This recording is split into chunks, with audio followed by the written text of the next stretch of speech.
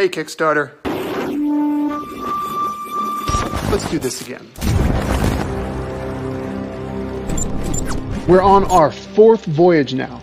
The response to what began as a humble webcomic was pretty overwhelming, I am not gonna lie. We never expected the level of enthusiasm that we saw. Because of you guys, we printed 3 issues in this twisted tale, and now we're ready to do it again. If you're new to this series, Moby Dick Back from the Deep tells the story of the white whale returning in modern times, now as a zombified beast causing chaos and devastation wherever it goes. It's told through the eyes of Catherine Barlow, a resident of White Sands Beach and the daughter of the town mayor. Thanks to the whale, she's seen chaos, death, and loss. Of course, it's not a Moby Dick story without Captain Ahab, which brings us to this issue. In this chapter, Catherine sets sail with Ahab and his undead crew aboard the Pequod, a ghost ship that appeared shortly after Moby Dick did. Once again, our story is brought to life by the spectacular, haunting artwork of Joe Billiston, the mastermind behind Brave New Garage Studio. Expect sea monsters, terror, and, if I may be so bold, a little bit of heart. So check us out. We'd love to welcome you aboard. And I'll leave you with these closing words of wisdom from Ahab himself.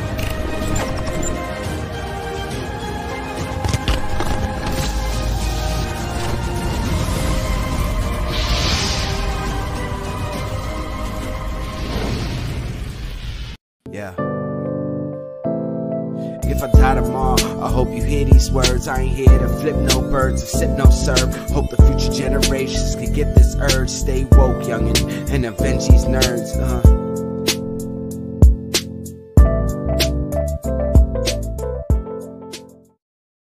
Nice little opening there. Yo, I'm excited. That trailer from Matt, man, that's some that's some fucking production value right there. Yo, shout out to Matt, man. Shout out to Matt Shore.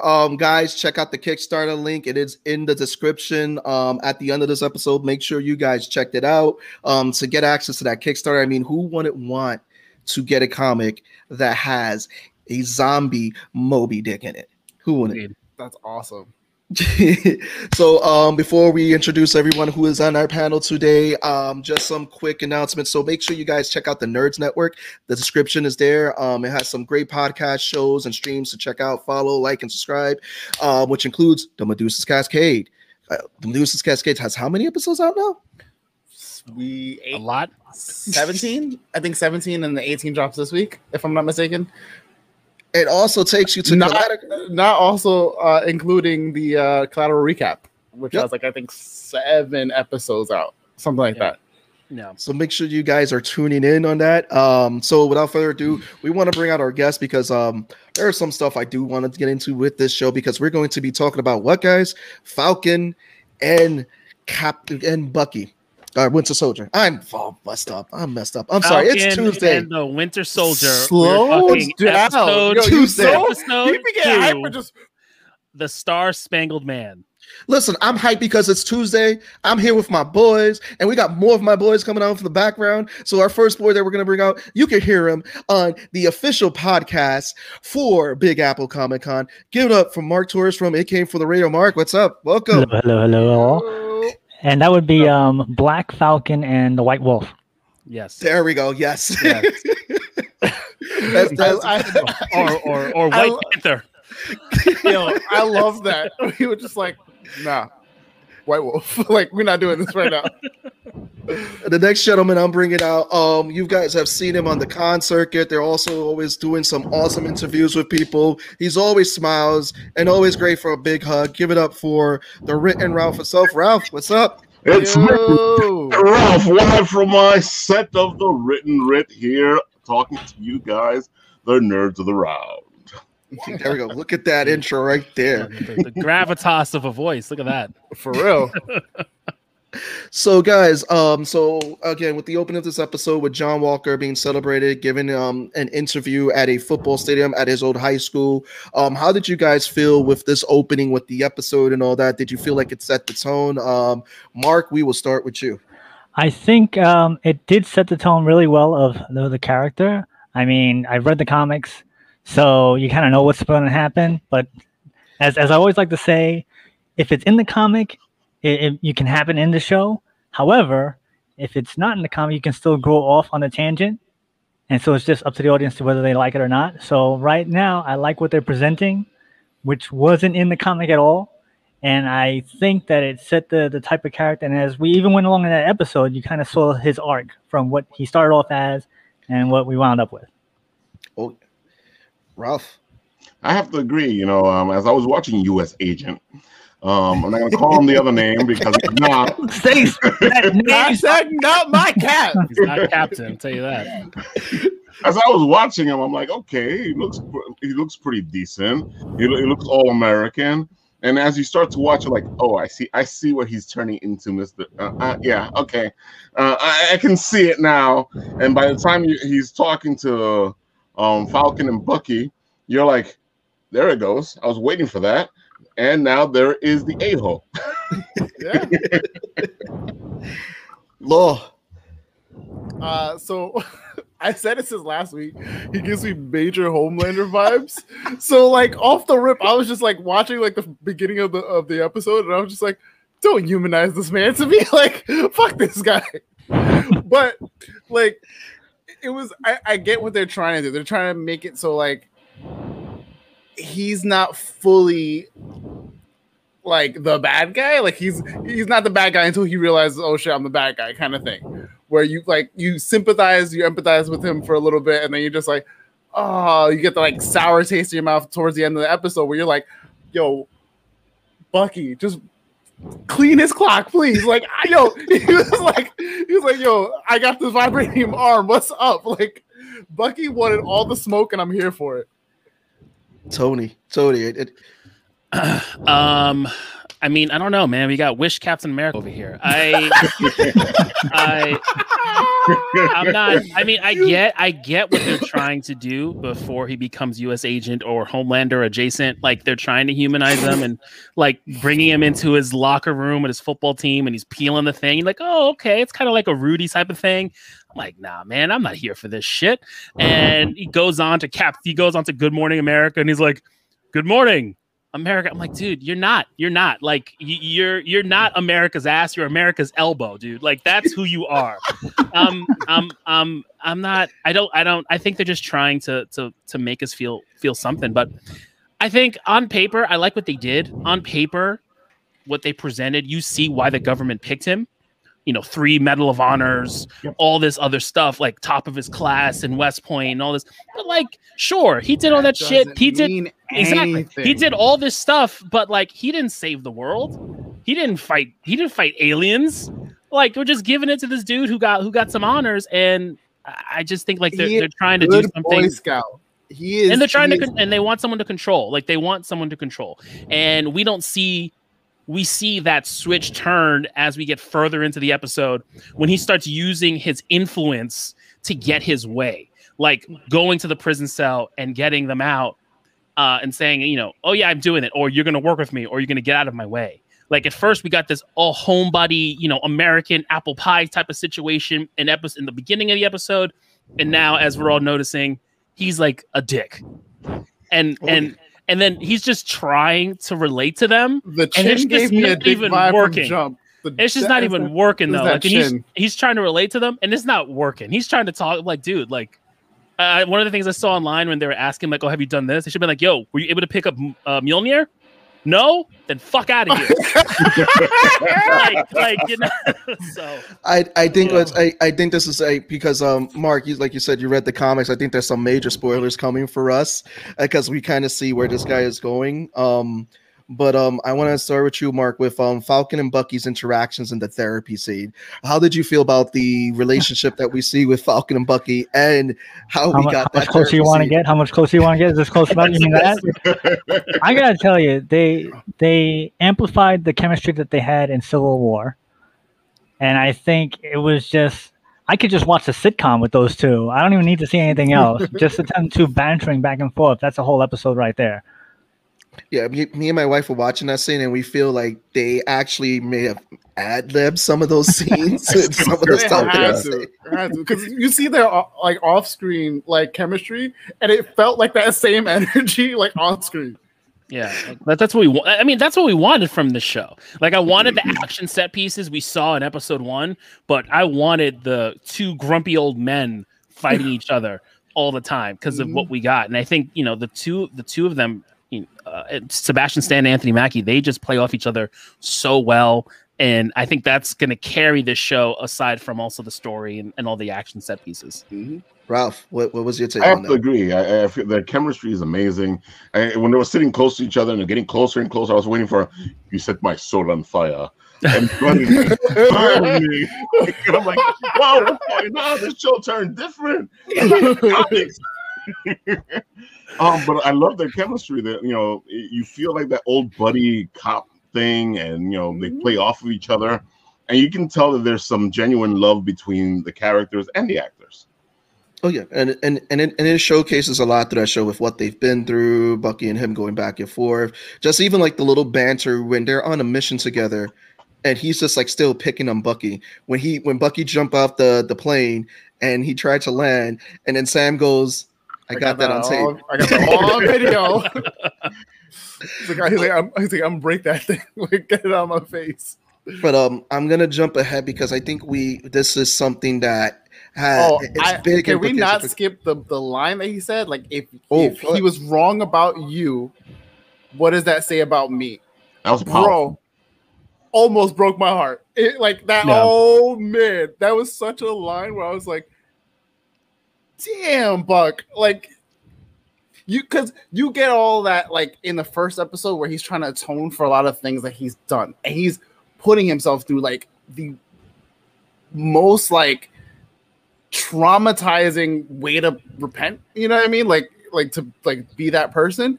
On top of like carrying this now, where he's just like, we see that he knew about Isaiah. We see that like, you know, like he's struggling with the fact like, if you're not the guy and you don't think you're the guy, you don't think that you're a good person, what does that mean for me? I have so much to like pay for and you know, atone for. Like, I was like, yo, the writing is in this particular episode, the writing hit so different. What's up, Jarrell? So the writing hit different. I mean, how did you guys feel about that line? Because that's a good line to bring up, Lo. I mean, we'll start with Ralph. Like, how did you feel like when you heard that line, especially with what we saw from Bucky in the first episode? He's atoning on the list and all that. What was your thoughts when that line was said, when he was having that interaction with Sam, when he told him? I agree. I was sitting there going, you know, I wasn't expecting anything. They're going back and forth, and he says the line. And I was like, oh. I was like, whoa, what the heck? Where did that come from? And I thought it was funny that, you know, he says it to him and he almost brushes it off like, I don't need to hear this. You know, and I was like, whoa, wait, dude, he just like let you know something major here, deep in here. You're just like brushing it off, you know. And I feel like that's because he doesn't want to deal with the fact that Cap did pick him to be the successor, and he just gave away the shield. Mark? I think the term is range, that the characters have such range that they can pull that off to jump from one extreme to the other and then jump back and still have it be a cohesive storyline. Yep. So that the fact that they're able to throw down some good lines and then have the humor on both sides of that is great. Like when now you got me doing it. When John Walker called Falcon his sidekick. It's like, oh, you need to be Cap's sidekick. Like, it was going one way and then it just went bam, and it just took a hard turn, and then they went back to whatever they were doing. So I was like, wow, this is some really good conflict and writing and range for all the characters. Yes. Jarrell has a question. It's like, do you all think that there'll be more super soldiers from the past? I think because again, we're gonna get into Elijah. I want to wait up for him.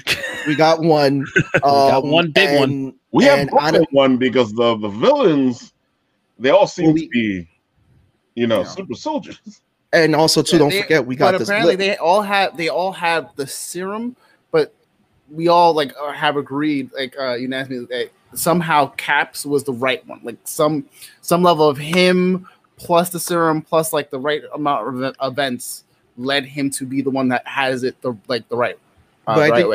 But I think with seeing with the Flag Smashers right now, so pretty much this is we're gonna answer your question right now, Jerome. Is that again we got the terrorist group, the Flag Smashers, who appear to have the super soldier syndrome.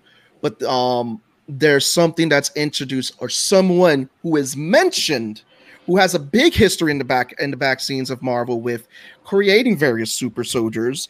The Power Broker. Who is the Power Broker? And we're going to get into, how this all leads up with other characters. But yes, I think the Power Broker is going to be responsible for more super soldiers. But what are your guys' thoughts on the Power Broker, hearing that name drop, Mark? Because I know you definitely know this character from the comics. Please go ahead, enlighten us of the Power Broker. All right, here's the problem with that. I took the Kool-Aid with WandaVision, and I was like, oh, this means something, that means something. I'm going to do this time. I'm like, nope, I'm just going to see it and just keep it moving. I am not going to speculate because that's how you get disappointed. Mm-hmm. So I'm like, all right, they mentioned it. Let's see what their version is before I just go down that rabbit hole of, oh, it's going to be this, and Reed Richards is going to show up, and then Doctor Strange is going to fly down, and then none of that happens. I'm like, well, this is a sucky show. Not happening this time. Not happening this time. Ralph. I have to agree with Mark. It's like you sit there going, they just said Power Broker. It's a freaking trick. They're trying to trick us like they do with WandaVision. They're trying to throw all these red herrings. Fool me once. And I'm going to be all off exactly. Going, you're the villain. You're the villain. You are. Ah! I don't know, man. I feel like it was put there on purpose to throw us off. I mean, and we're gonna lead in with my speculation with the Power Broker only because it's interesting that they name dropped him because of he has a history with John Walker. He has a history with another character who we're going to talk about. Jarrell is going Red Guardian from Black Widow, Super Soldier, maybe. Who knows? I mean, he's David Harbour after getting lost from Stranger Things, but we may see. Who knows? Yeah. But Tone Law, what did you guys feel about the name drop of the Power Broker? Yeah, Tone. I mean, so I think it's true. It's definitely Agatha all along. I mean, I'm kind of with you guys, like how it's kind of been a red herring from the WandaVision. I was like Mephisto. I mean, shit. The Power Broker could be Mephisto. Mephisto may show up in Falcon and the Winter Soldier. But I also think with WandaVision too, we were able to pinpoint Agatha showing up. Like, we knew it was going to happen just based off the characters we saw.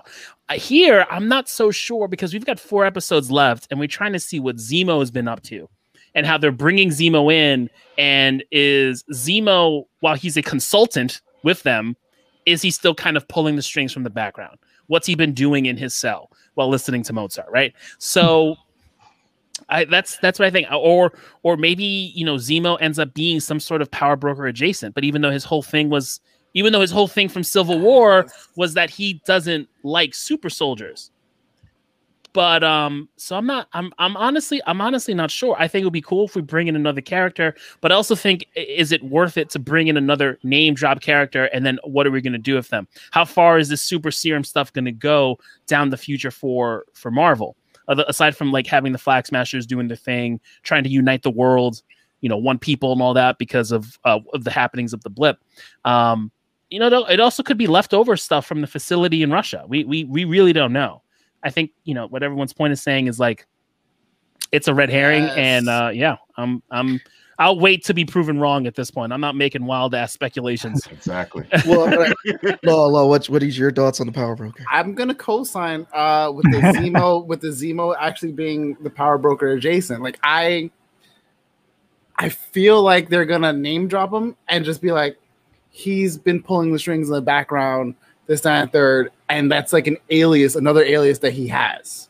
But we'll see. I'm not like too hung up on it because I don't know that the Power Broker, unless it does, will play such a big part of their next few phases.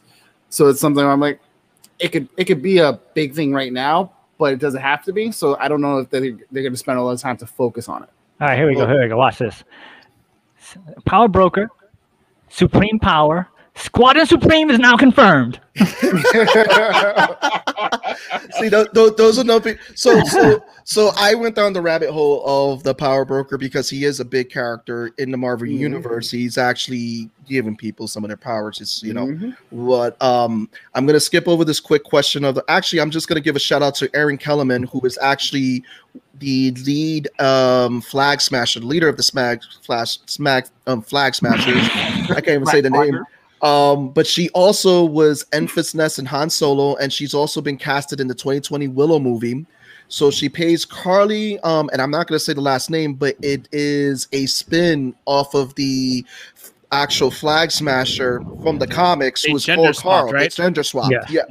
But now getting into Power Broker, I mean, we're now introduced to Battlestar Lamar Hopkins, who is a comic, who is in the Every white comics. character needs a black best friend. Yo, it was so cringy. It But was it's- so cringy. Like At the least way they didn't he call comes him in. Time out. Like So it was just I like was me like- and my wife are watching, and she's like, "What the fuck is this?" bro. But this the is the fact thing, they it's- gave him a black wife, I was like, okay, now you're trying to get me to empathize with him even more. then you were like, but his best friend is black, and his best friend believes him. I was But like, it fuck out makes- of here, son. But it makes sense because again, this is how he was comics. introduced in the comics. Was this way? It was Battlestar. It was him and all that. It was and the Bucks. In all But- fairness, wait. In all fairness, they messed up when they introduced Battlestar in the comics. yeah, they did. Yeah, Battlestar was Fix it. No. They called them something else, which is a whole derogatory term for black people. Because Bucky for Bucky is fine, but Bucky for that's what they had to go back in there and fix it. So I'm just gonna put that in there so people know that in the comics they had to fix it. It's not that nose, it's that nose and that chin. I mean, I did know. I thought it was his friend. I didn't think that was his boo. I was like, what? Well, wait, I'm gonna go into this now. Again, we're going back to the Power Broker. We got Lamar Hopkins introduced. We know how Lamar Hopkins and John Walker get their super soldier serum, which is through the Power Broker. Because originally John Walker was the Patriot. Well, no, he was a super Patriot in the comics. And they meet the Power Broker, gives them the powers. Do you think we're going to see now get that type of origin? And if the Power Broker has been introduced, are we going to see characters like Screamy Mimi, who became Songbird, or characters like Demolition Man, who got their powers from the Power Broker? Do you guys think that we're going to get that origin story with John Walker and Lamar, aka Battlestar? We will start with Ralph. It's a possibility, especially if they're going to go the Power Broker route. Because of course, everything's intermingled in Marvel comics. This leads to that, that leads to this in the comics themselves. But in the movies, for some reason, they're like, well, you saw that in the comics, so we're not going to even touch that. We're not even going to let you know that exists. We're going to probably mention the name out of nowhere, and then you guys are going to all be like, ooh, and then we're not going to do nothing. Be quiet, babe. That there is another Demolition Man. He came before Stallone. Mark, what do you think with that? I keep on going back to not going down that rabbit hole. You're going down that rabbit hole today, Mark. Let's go. Don't do it, Mark. Don't do it. How many times did they hint Mr. Sinister? And did you that ever was get to Fox. see? That was Fox. That wasn't Marvel. That was Fox. It's Fox was same bad. Same fucking difference. thing. To be fair, yeah. The closest rabbit hole I will give you is that Patriot is going to be in the next Avengers, because remember they did 10 years, so 10 years from now we can have a Cassie, Patriot. You already got Hawkeye's daughter. Who else am I missing? We're missing is Hulkling, right? I think that's the only one we're missing so far. We're The missing young Avengers. Hulkling, and I think they're gonna probably add Riri Williams to them. That's my guess. Well, they already cast. Oh her. yeah. We were gonna talk about that, but no, I was talking about the Power Broker theory with Lamar and Sean Walker getting that super soldier serum. Well, that's not gonna happen. Oh, okay. They're not gonna I'm get. not. They're not gonna get powers. I'm not going down that. I'm not going down that route. I would think that they are gonna get powers, but they're gonna get some Bad Batch kind of The Bad like- Batch. Yeah, I think something's gonna happen. Yeah. Like it's gonna be so. Remember the one. So Seabass, you were talking about Captain America, being like the right fit for the super soldier serum. And remember, like the one key thing we learned about the super soldier serum back in fucking so long ago was that it's not just enhancing your physical self, but it also enhances your mind and the type of person you are. So Steve was a selfless hero, and that amplified it to Captain America. Red Skull was a fucking asshole Nazi, so that's Like, who he became. keep So in here, mind, I think he if he jumped gets on a it- grenade Yeah. pre Yeah. like taking the serum. Exactly. Like that's where Yeah. when Bucky said, "Have you ever jumped on a grenade before?" And he said, "Yeah, many." He's like, like So not I the same think- thing. I think that if they do get the super soldier serum, even if it's the right one, I think the wrong attributes are going to be amplified, and then that's when that tipping point's going to happen, right? So he goes from being like this soldier, this person who works for the government, trying to be the best captain that he is, under his own words, and his judgment based off his battlefield experience is going to take him over the edge and turn him into an antagonist. I don't know if like a big bad, but definitely like not, you don't want this dude rocking Captain America colors. He's got the piece on the side. So, Well, and he George- already shot somebody, he shot him in the leg. We'll see. We still got 4 episodes we- left and- before he commits well, murder. And we know why Cap, like from the first Cap movie into the second into every other movie, we see that he doesn't like use a pistol anymore or any type of like ammunition or kind of weapon, because he wants to reduce civilian casualty. So like the fact that like Walker's like, I studied his tapes and this. It's like, did you though? Like, do you know like your man is not rocking the pistol since like way back when, before he went on ice? Like, come on. But here's the thing, like what Tony said, like, it enhances your personality. John Walker in the comics is an asshole. Even when he's leading the West Coast Avengers, he's an asshole. He's just straight dirtbag. Like, they don't like it, but he's still a man of justice and all that. And yes, one of those kids will also be in the next Avengers too. Yes, John. Oh yes, You know that. was Which- yes. We're Which just we're picking going up to all lead the this- young Avengers Yes, organically. we are. We're getting them organic. I've been See, telling you. I've been excited. that's a good lean. Yeah. That you can see all the agree. little things happening now, and then, like I said, 10 years down the line, they're gonna be adults. Like, holy crap, this is from all the way back then. They knew what they were doing. Yep, we got the young Avengers versus Annihilus. That's what we got. But this is the thing. We got another important character, Isaiah Bradley, who's the grandfather of, again, Elijah Bradley, who is known as Patriot in the Young Avengers. Right. Isaiah has held the mantle of Captain America, which we find out from Buck that he was a super soldier. We know in the comics he was a Captain America. Yep. So are they going to lean into that? And they actually lean into his backstory very heavily too, because that's what happened to him in the comics. He was in jail for a few years because they put him. He was one of the surviving experiments, people who they experiment on. They are not pulling any punches with a lot of like the racial tones, the overtones. racial overtone, like any of that. I was just like, ooh, Even y'all the- gonna even lead the- into this? Even the whoop whoop in Baltimore too. Yo, Yeah. like, bro, all of it. And I was just like, because Like- we saw it from the first episode, like the bank The bank guy, yeah. guy. Yeah. And I was like, oh, okay, this is how it's gonna be. But like this episode was so driven by so much stuff that I was like, it's gonna make people uncomfortable to watch this But shit. That's the thing. This is not new narrative from Marvel. This is stuff that they're pulling from comic stories in the 80s. And that's what's fantastic about it. I'm saying that it's newer for Disney's approach, because Disney like does it very very light, very vaguely, very like Yeah. they'll touch upon it briefly and then just let it go. They're like, nah, we're leaning all the way into this with everything. Like I know we like mentioned it in passing if they were going to touch this topic, and then the fact that they talked about the whole financials thing that his family's dealing with, but then doubling down on Isaiah Bradley and using his legitimate history and lore and all the other stuff, and him being in Baltimore, not just Harlem, is like them really trying to have this conversation with folks in a way, just to kind of see it, like not put in your face, but also be like, this is just a thing, and we're dealing with it, and this is it. And I think they're towing the line as they should, and But yeah, oh yeah, Yeah. yeah, they did. But this leads me into a so we'll see question. how they deal with that, especially when Sam eventually takes up the mantle of Captain America. Yeah, and that's why I wanted to ask you guys a question with everything that's going on, because you see Sam is looking at all this, learning about Isaiah Bradley, learning about his story, learning about all the stuff that's happened, the scene that happened with do you think that this is going to affect Sam's decision and make him want to take up the shield? And Mark, we'll lead in with you with that. Yes, of course. I think that Falcon needs to go through his journey of acceptance, because you figured you didn't want to have the shorthand at the end of Avengers Part 4. Like, here's a shield, thanks. Now I'm in charge. No, he had to go through that journey, and I like that they're really hitting hard with a lot of things.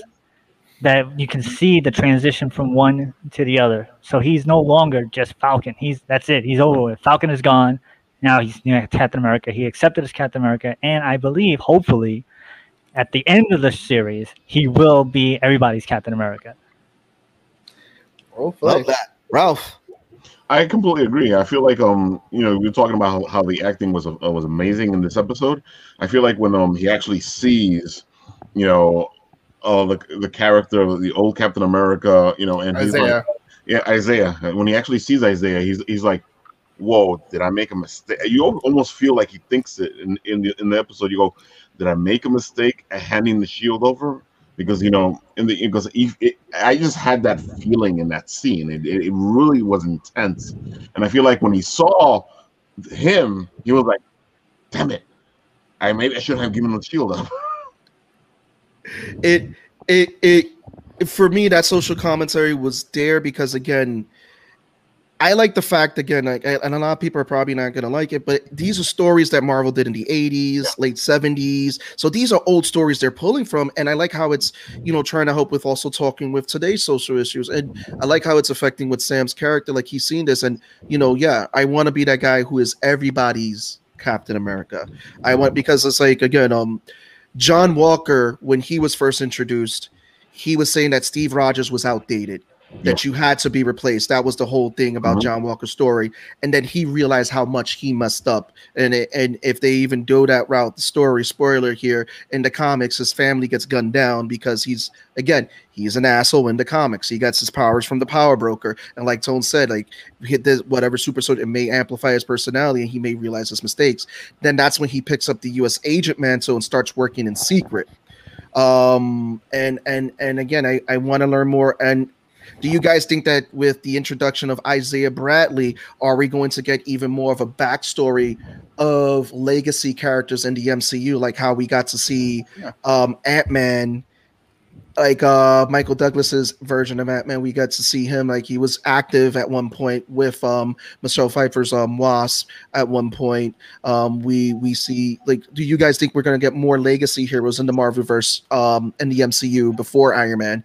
I think so. Like, not even just mentioning that we're gonna have Riri Williams, but we've had so many of these characters with us for like years now that we've been saying it for so long. Like, a lot of these heroes, their hero name or their hero title is just a title, so you can hand that to another person. Hawkeye can hand over his mantle to his daughter. Like, all these characters can do. So for sure, it's gonna definitely happen. Well, not legacy. I mean, like, like characters in the 80s, the 70s, to show that there were heroes. Oh, yeah, for sure. I mean, we were thinking about it when we were doing our WandaVision deep hole, when we were thinking about Blue Marvel. Blue Marvel was, I mean, when we were talking about, he would be, at this time, if they considered they do the timeline, he would have been an older hero. And he just, went into hiding. I forgot what we had mentioned, but I think as we go further down the line, I'm sure we're going to see Marvel pick and choose from these storylines, especially in the TV shows. I'm not sure if they'll do it in the movie, since the movie will have like the grander themes playing, but definitely in the TV shows, as we've got the ability to bring in older characters to give our main characters more narrative.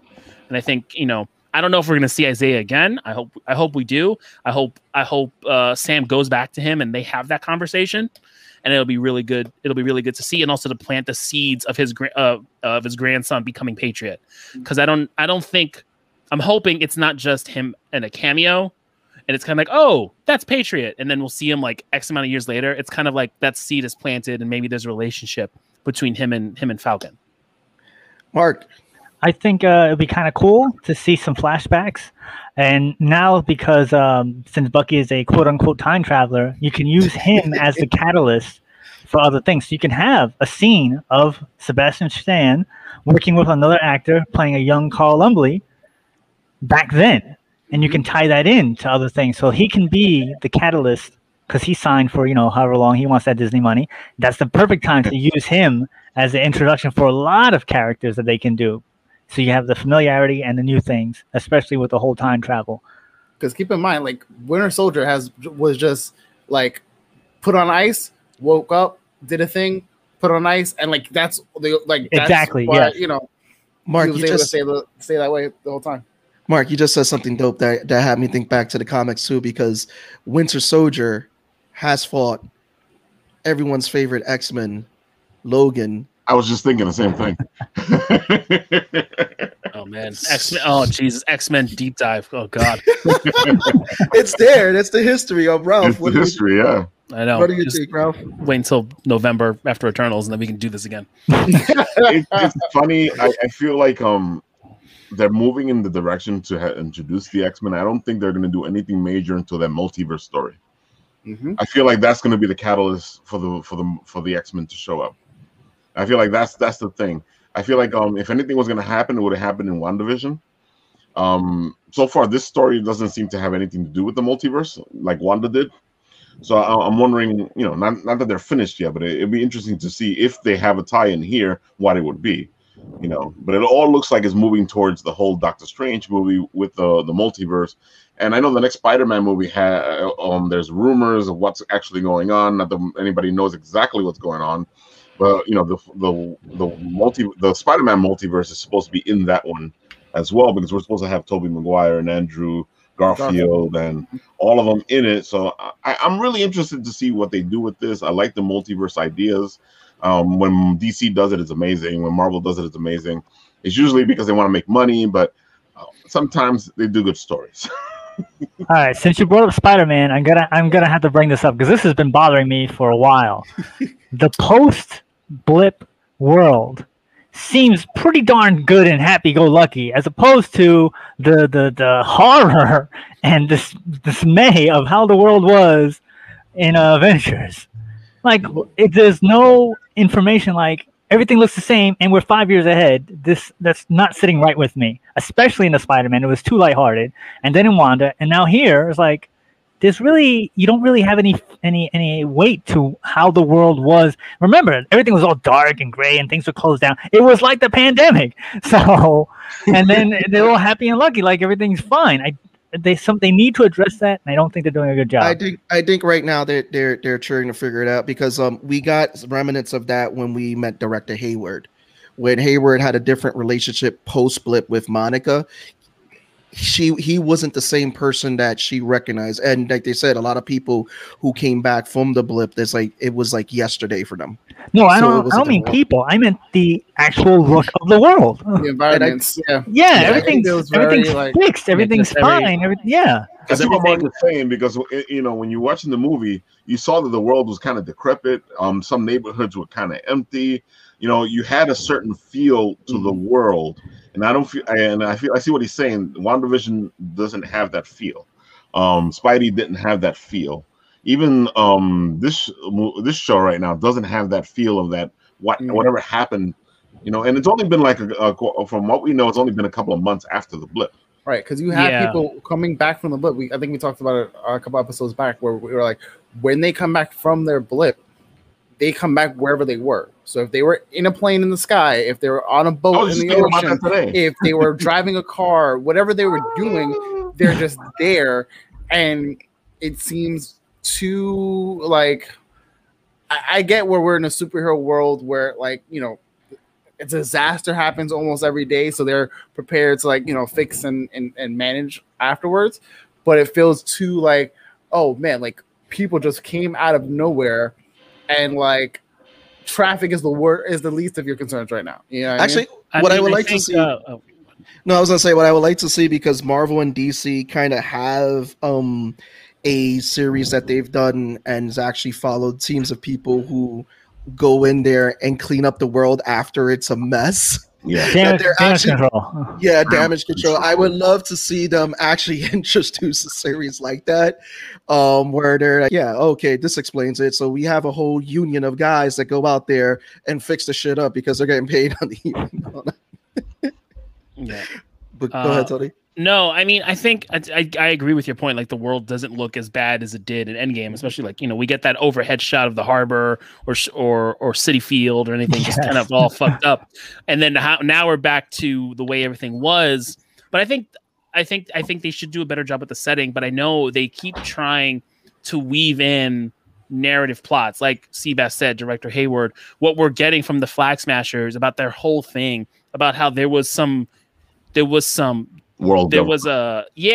vacuum. There was a vacuum for those 5 years of all the governments being borderless, wanting to go back to that, as opposed to people just showing back up immediately after the blip and going back as if the status quo never changed. People who were gone for 5 years and then just going back into power and getting everything back. So I think they're trying to have those stories, but also not doing the best job of showing this new world after the events of Endgame. And I think they could probably they should do a better job of at least portraying that, because we notice it. It doesn't take me out of it, but we do notice it. Oh yeah. Right back into the street, right between the bus. So no, now we have Zemo. Zemo makes his long-awaited return at the end of the episode. It's coming back. Obviously, we don't have any context yet. We just know that Falcon and Bucky are going to go meet him to kind of track down what's going on. But with the introduction of the Power Broker, which I'm going to keep going back to him, and the fact that Songbird, if we ever see her, because she is one of the Power Broker's lines, with Zemo coming back in the picture, do you think that we're going to get Thunderbolts as a future storyline in the MCU? Mark, I'll let you lead with that.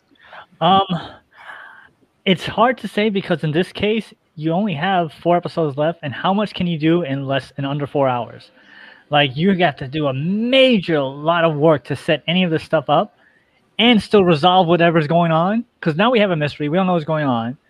Just like with I go back to just like with WandaVision, all these theories, I'm like, you only have this much time. How are they going to do it? And then they didn't. So I think that if they do, it's going to be very subtle for anything happening. I mean, you have to think there has to be some major battle. There has to be him taking up the mantle. That's like 2 hours right there. So now we're just left with 2 hours of the 4 to put all this stuff in. I don't know. I'm gonna say I don't know. Ralph. Yeah, it feels to me like, at least with WandaVision, you have way more episodes, so you had a feeling that something might happen with it. I feel like with this, he's right. There's 4 episodes left, unless all of a sudden they're going to say 2 of those episodes are 2 hours long or something. It gets kind of frustrating, because you're like, okay, so you want them to do this and this and this and this, but they don't really have enough time to do it. I would love to see a Thunderbolts in the MCU and see how that would look like. And I like what you're talking about. And I'm from your mouth to Disney Marvel's ears. What happens? Listen, all I know, we got 10 years of contact promised by Kevin Feige for Marvel, so I wouldn't put him past him. Because was Thunderbolts on the list? I think it was on the list because, we're getting introductions to Young Avengers. We know Zemo ends up building the Thunderbolts. So then maybe Young Avengers versus Thunderbolts. That'd be an interesting way to go. That's a nice way to build it up. 10 years, have the big fight. That's interesting. It can also end up being a future show where we have because again, we have Thunderbolt Ross, who becomes Red Hulk. Maybe again, yes, we'll shout this out, Jarrell. Yes, Thunderbolt Ross. Hopefully we get that.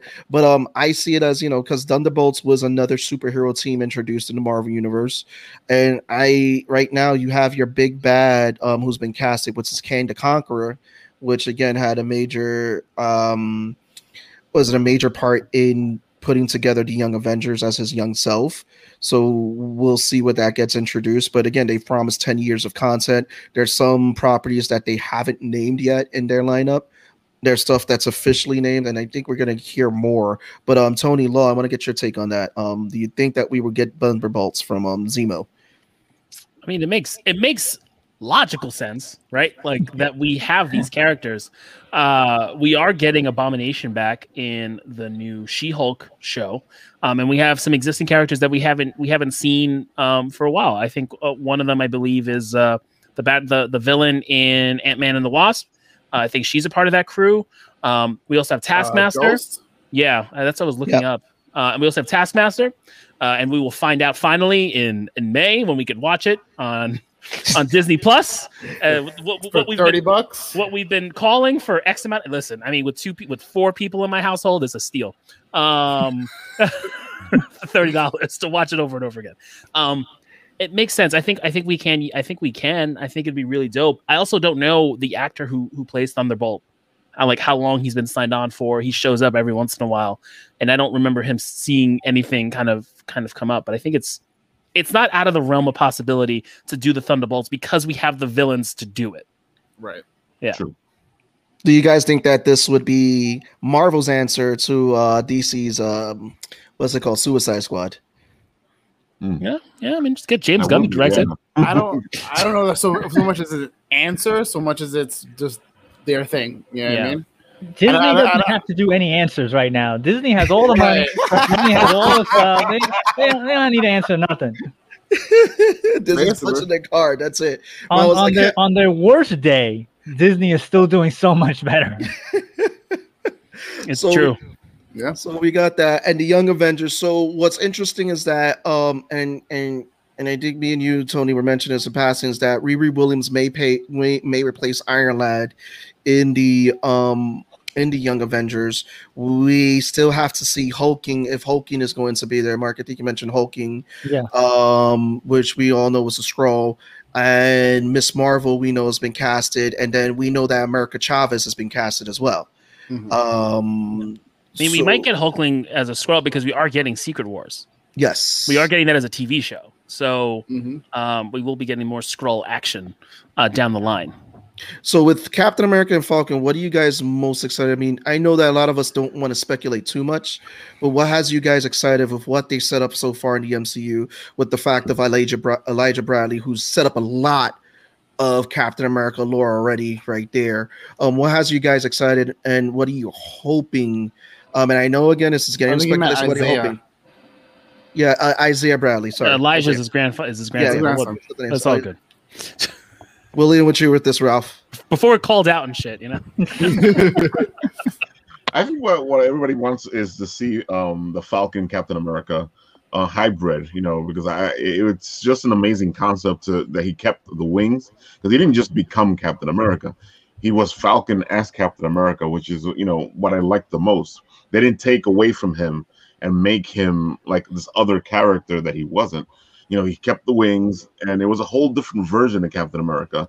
And I think that's what people want to see, is that Falcon Captain America version that we saw in the comics.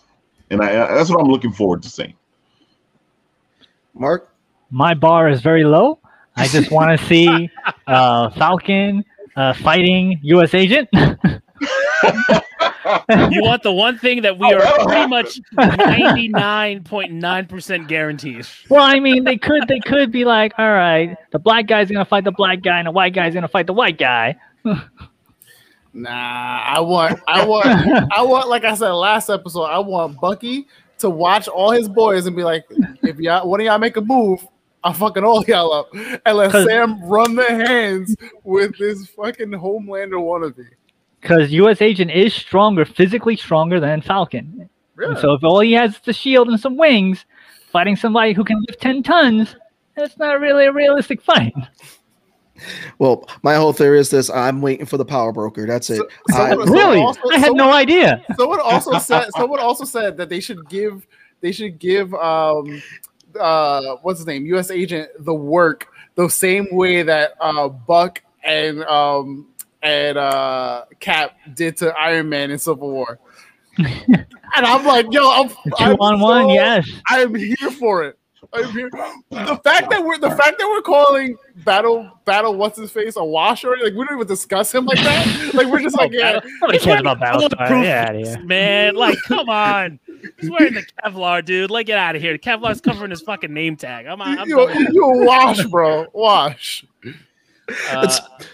Go ahead, Toad. No, What what I'm excited for is a couple things. So I'm here for more Winter Soldier choreographed fights. Like I love his combat style in Winter Soldier. Yes. The shit's so cool when he's fighting and then he's dropping the knife and picking it up. Him catching the shield. I'm here for Winter Soldier combat style Bucky. But I am excited to see what they do with Zemo. Zemo was, for lack of a better term, Civil War was pretty much one of those quote unquote perfect superhero movies, but Zemo just wasn't used to the caliber. He's a very intellectual type of character, and as his line says, when you have patience, you have time.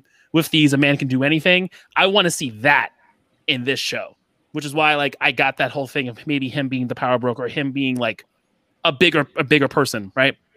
And then seeing him don the mask and just utilizing him as a villain in a way that they couldn't do in Civil War. That's what I want to see. Law. I think same. Like I'm here for all like stuff Zemo. I'm sure that he's gonna be these. If he's anything like his comic book counterpart, then it's going to be a hell of a show, even more so than it already is.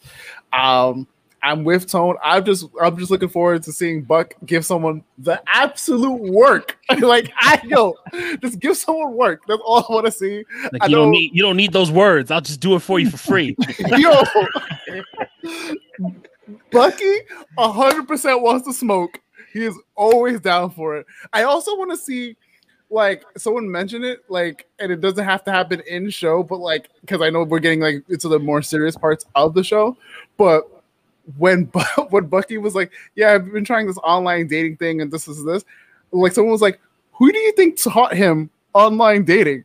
And everyone was like, Shuri. And I was like, oh my God. And I was like, they were like, that's what we want to see. We want to see like flashbacks of him in Wakanda, which I think should absolutely happen. We should see a lot of what that process of healing was like for him, or at least that time of peace that he, been looking for his entire life, essentially.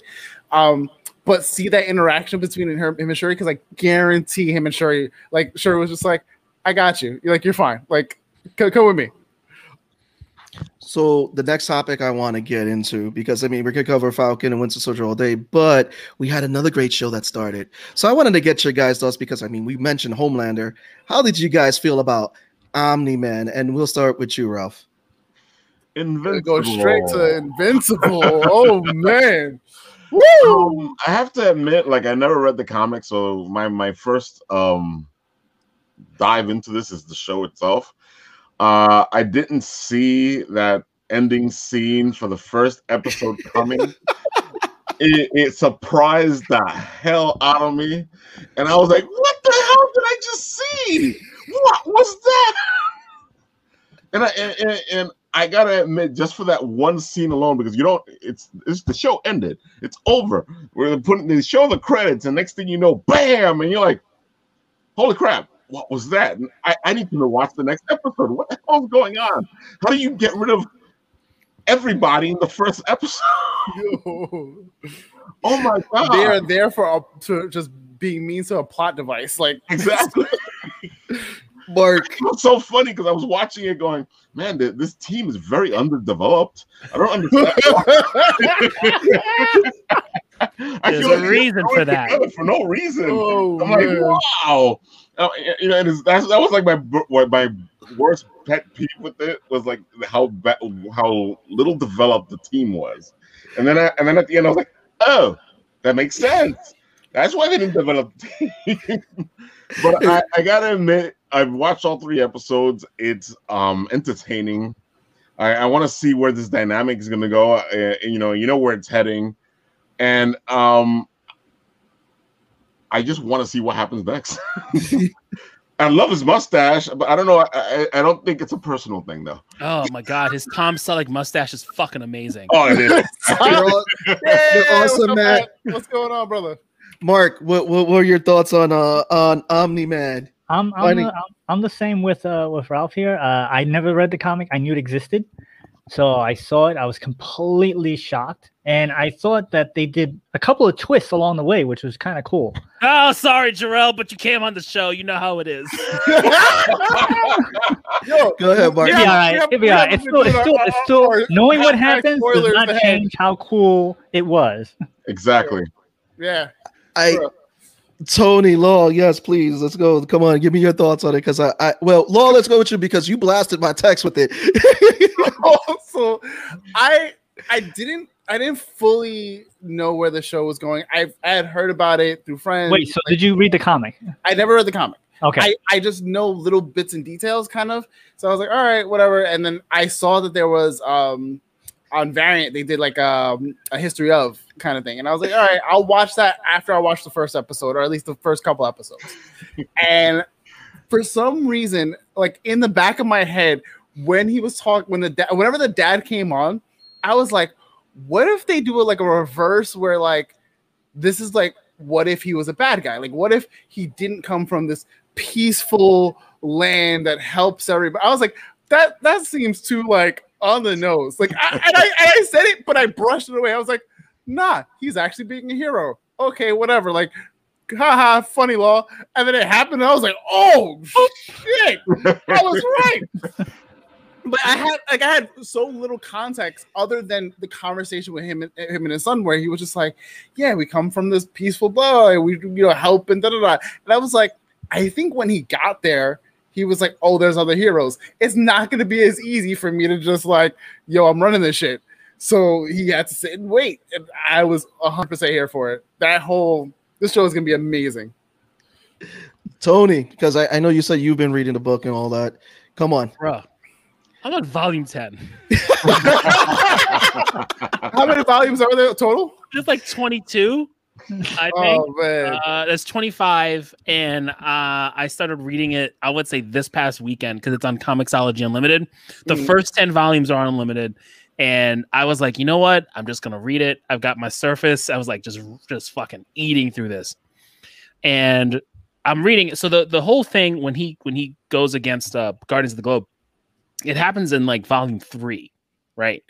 And the whole point, they're building it up of him just being like this, the hero. And I knew the comic was violent. I knew it was bloody, but it wasn't like super bloody at this point. I'm like, where's the violence?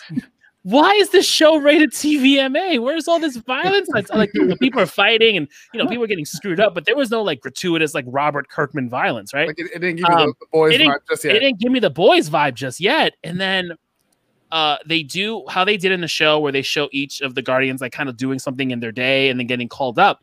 They do that. Each person gets a whole page, and then they get to the cave, and then Omni-Man comes and just murks them all, and just find out like what the. Exactly. Like they all get killed, and you're like, who the fuck kills them? And then they have the splash page where it's just Omni-Man just in blood. I'm like, oh shit! Like he told his son a lie. This is all. I'm like, oh man, now I can understand why they cast the J.K. Simmons for this because I'm excited. Yeah. So I'm watching the first episode. They show the Guardians of the Globe. I'm like, oh, okay, I see what they do. They're gonna bring them in the beginning, so you know that they exist and see what they're about and how they're just like they're this version's Justice League of America, JLA. Right.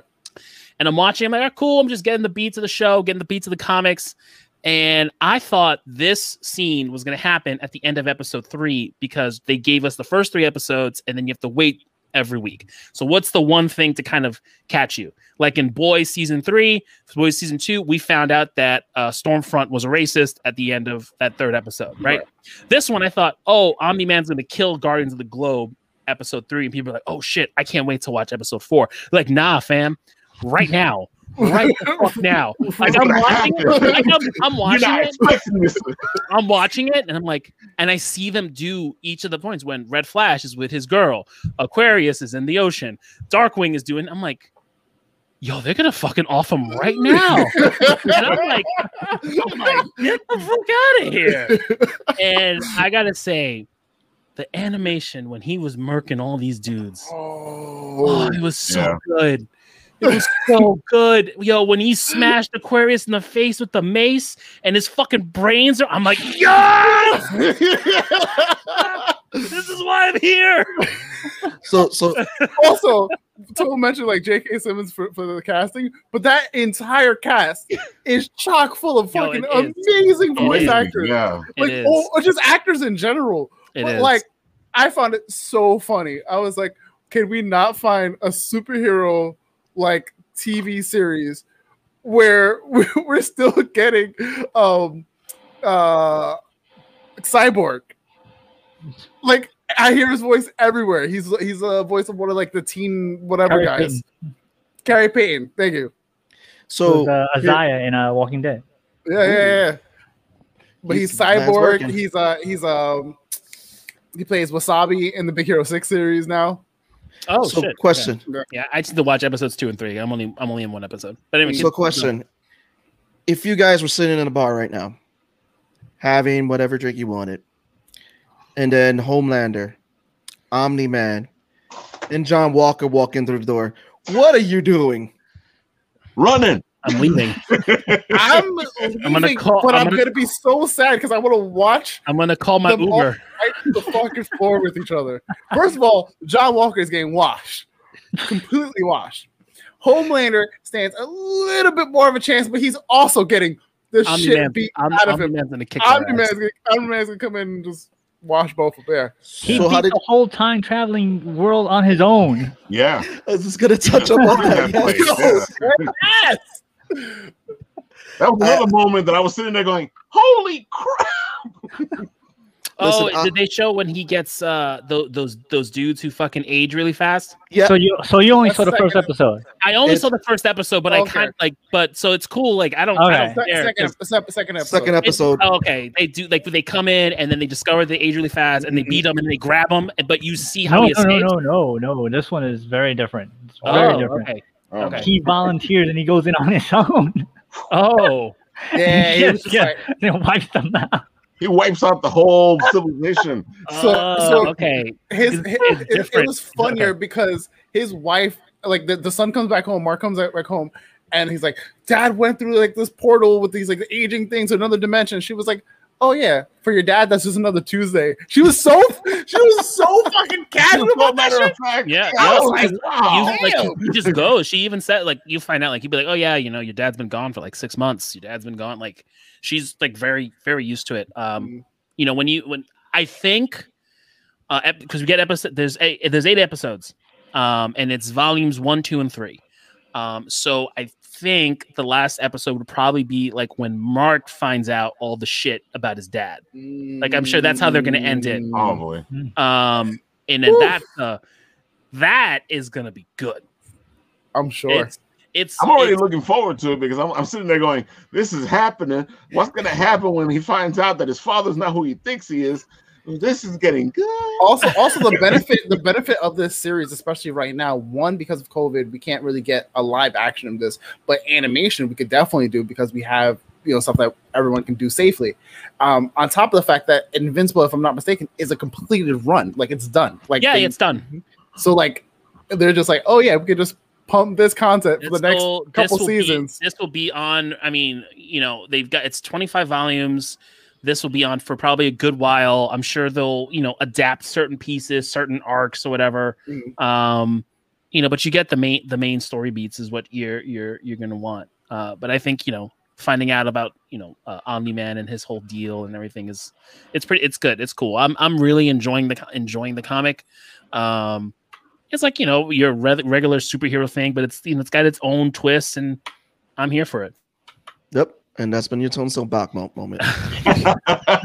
No, man, you missed it when I was talking about when fucking Omni-Man killed all those dudes. That was the soapbox. Well, that was one of those moments. But now that we're at that hour, because I want our guests to plug their stuff, so we're going to start with Mark. Mark, please plug away. Where can we find you? What do you do? Come on, please let our guests know. All right, so we are the official radio show of the Big Apple Con. We are on 40 different podcast places, as well as 4 online radio stations and 1 terrestrial radio station. So if you happen to live in Westchester, New York, you can hear us on 88.1 FM WARY every night after 10 o'clock. I don't know exactly when he plays this because it's only on a radio and I don't live there, so I can't hear me. Other than that, we are on, where's my list? Hold on, I have it written down here. There it is. So we are on Wednesdays on sci-fi.radio at 8 a.m. and 8 p.m. We're on Thursdays at BTD Radio at 4 p.m. On Friday, we're on indievolt.com at 6 p.m. On Good Talk Radio, we're on at Saturday and Sunday at 9 p.m. And we release a new show every Monday. So you can go on to all the different podcast places. If you have any type of podcast thing, we're probably on it. Just Google It Came From Radio, pops up. Guys, check them out and Came From the Radio. And have fun being a guest on your show. Me and Tommy got to drive out there, and it was an awesome time with you and your crew. Definitely, guys, give them a shout out. Links are in the, also too in the description.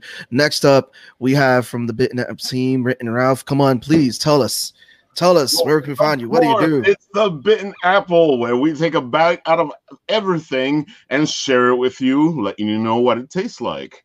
So, first of all, of course, we are on every Saturday at 1 o'clock, because we figured out that during this pandemic, a lot of you artist guys were having all this time to do a lot of art and a lot of writing and you had nowhere to share your wares. So we figured, hey, why don't we get this show going and have people come on, talk about what they're doing, and have a chance to sell what they're doing. So that's what we're doing now. We do it every Saturday at 1 o'clock. It's called Apple Bites. We take a bite and share it. And you guys will be there at the end of the month. April 24th, if I'm not mistaken. That's right. And it will be a nerdtastic moment. Of course, I am Written Writ Ralph. I have my own show, The Written Writ, where I do a journey where me and you and I take a journey together to become better writers. Because I have this writer's journey that I've been on for ages and ages, as you can see from all the books behind me, a lot of them writing books.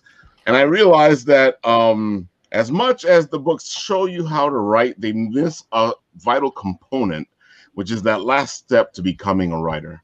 And that's where the journey begins, because you can have all this stuff and still not know exactly what you're going to do. And that's it. We are the Bitten Apple. You can find us on YouTube, on Facebook, on Instagram. We are all over the place. Just look for the Bitten Apple. That's right. Check it out. The Bitten Apple. Take a bite out of them guys. Thank you. No, thank you guys for coming and all that. So this has been your boy Sebastian. It's your boy Law. And your boy Tone from across the hall. Also, tomorrow, Godzilla vs. Kong. Team Godzilla! Godzilla all the way, yes! Gojira win!